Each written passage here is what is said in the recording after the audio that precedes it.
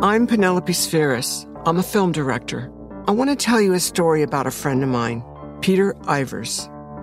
In the early 70s, Peter was a Harvard graduate just breaking into the Los Angeles music scene. Peter was a true artist, ahead of his time.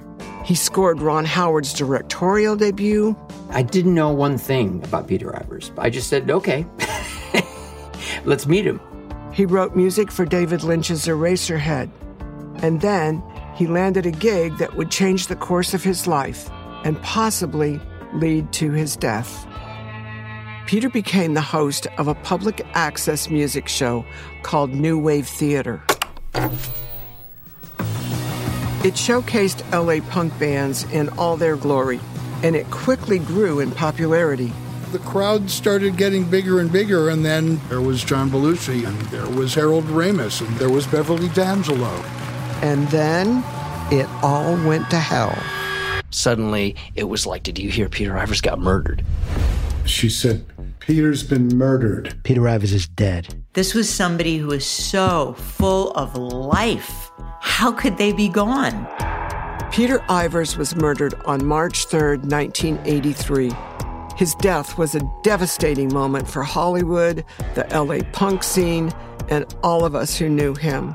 And it raised a question that 40 years later, we still don't know the answer to. Who killed Peter Ivers?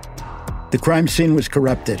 And I just remember falling to the floor, blood-curdling scream, and I couldn't stop. I was terrified that if had killed Peter and thought that I was suspicious of him, that it could be bad for me.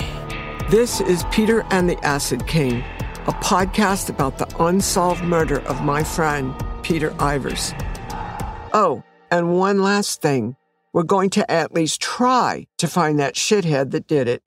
I mean, literally since the week it happened, I thought did it. They didn't interview him. He was never a suspect. What? Listen to Peter and the Acid King starting September 25th on the iHeartRadio app, Apple Podcasts, or wherever you get your podcasts.